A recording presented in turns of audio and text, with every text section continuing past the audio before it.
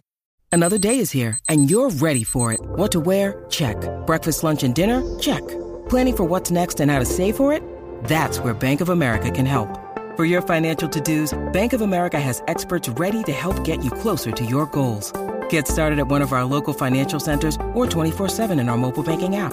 Find a location near you at bankofamerica.com/talktous. What would you like the power to do?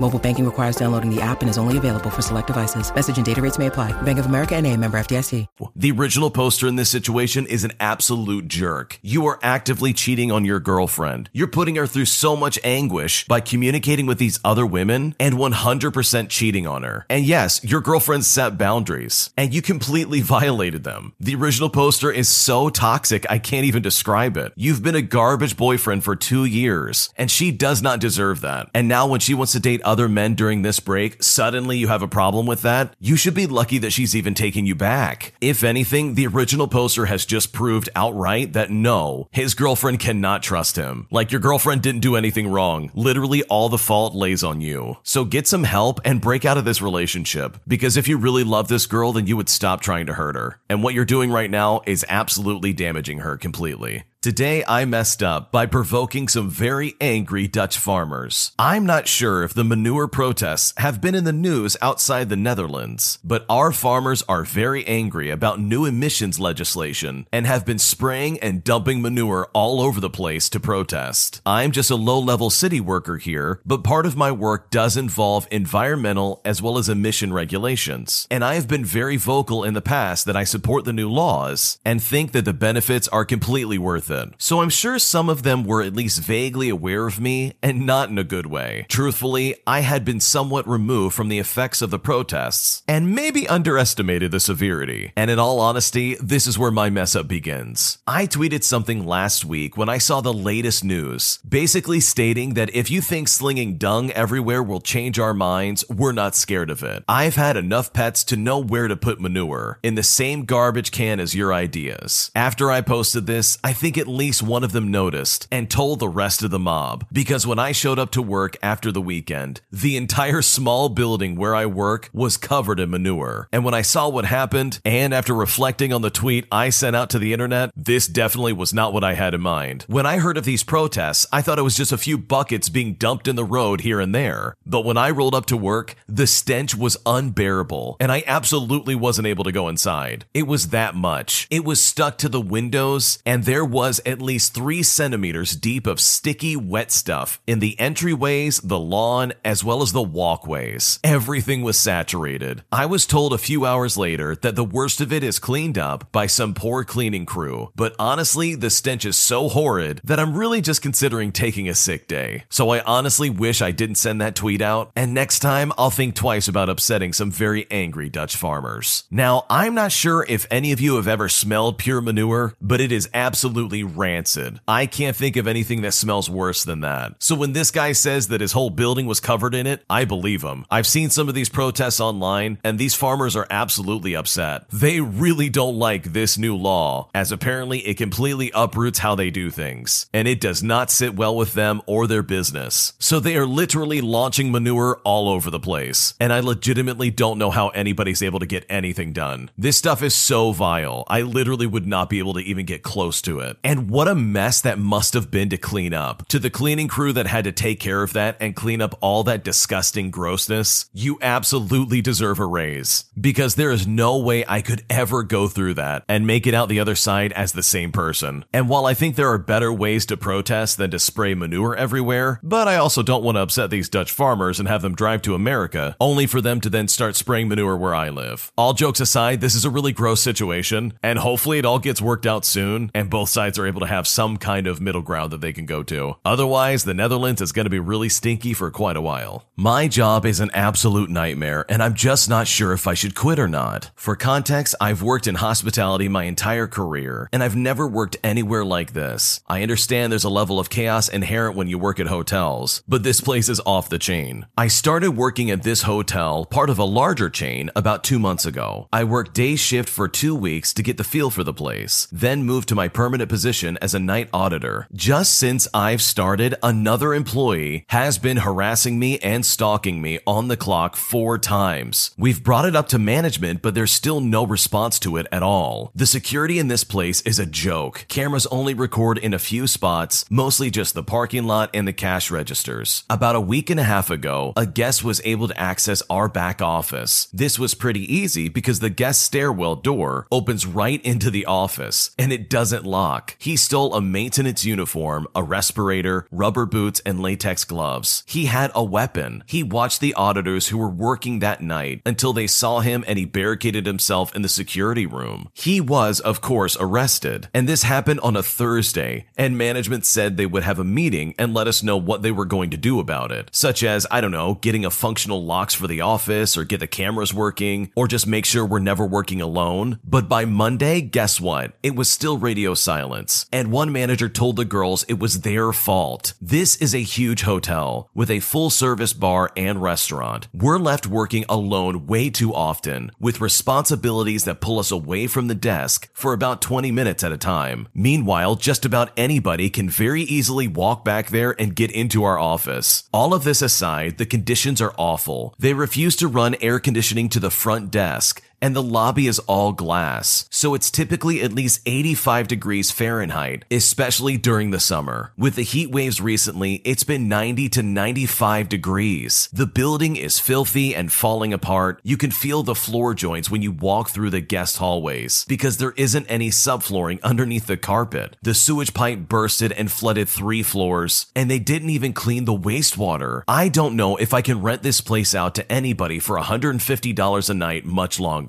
And it literally doesn't feel like it's worth going to management to fight for better conditions, because they're so slow moving and they don't do anything anyways. So should I just get out of this place and find a new job? What should I do? That sounds like a really terrible job, to be completely honest with you. It's one thing to have terrible customers and clients to have to put up with on a daily basis, but it's another thing entirely to watch the building fall apart, for basic security to not be in place, and for management to drag their feet in keeping you safe. That is personally just absolutely absolutely unacceptable. And the fact that some psychopath barricaded themselves in your office and management had the audacity to blame the staff was more than enough for me to say confidently that you absolutely need to find another job. This one does not have your best interest in mind. They don't care about you, and at the base level, safety should be the most important thing. And they went around and tried to blame the rest of you for something that could have easily been avoided if certain safety protocols were just in place. So that's my opinion. I would honestly get out of there and start looking for something else. If you can, get out of there with another job lined up, but if you just straight up quit, I don't blame you as well. Also, I think it's worth noting, you should definitely report these people to OSHA. There is absolutely nothing your management could do to stop you from doing that, and they can't fire you for reporting unsafe work conditions. And trust me, nothing will get things moving faster than an OSHA violation looming over this management team. They do not want that because that's a nightmare to deal with. So honestly, get out of there and get out of there fast, because these people do not have your best interest in mind, and you can find a job that's going to actually provide some semblance of security for you and make you feel safe and comfortable as you work. Thanks for watching. When you subscribe, make sure to hit the bell to turn on notifications. To finish listening to all the stories, use the playlist at the top of the description. And the next time you live stream, use the Cream of the Crop music. Search Cream of the Stream on Spotify or whatever platform you use for copyright-free music to use for your next stream.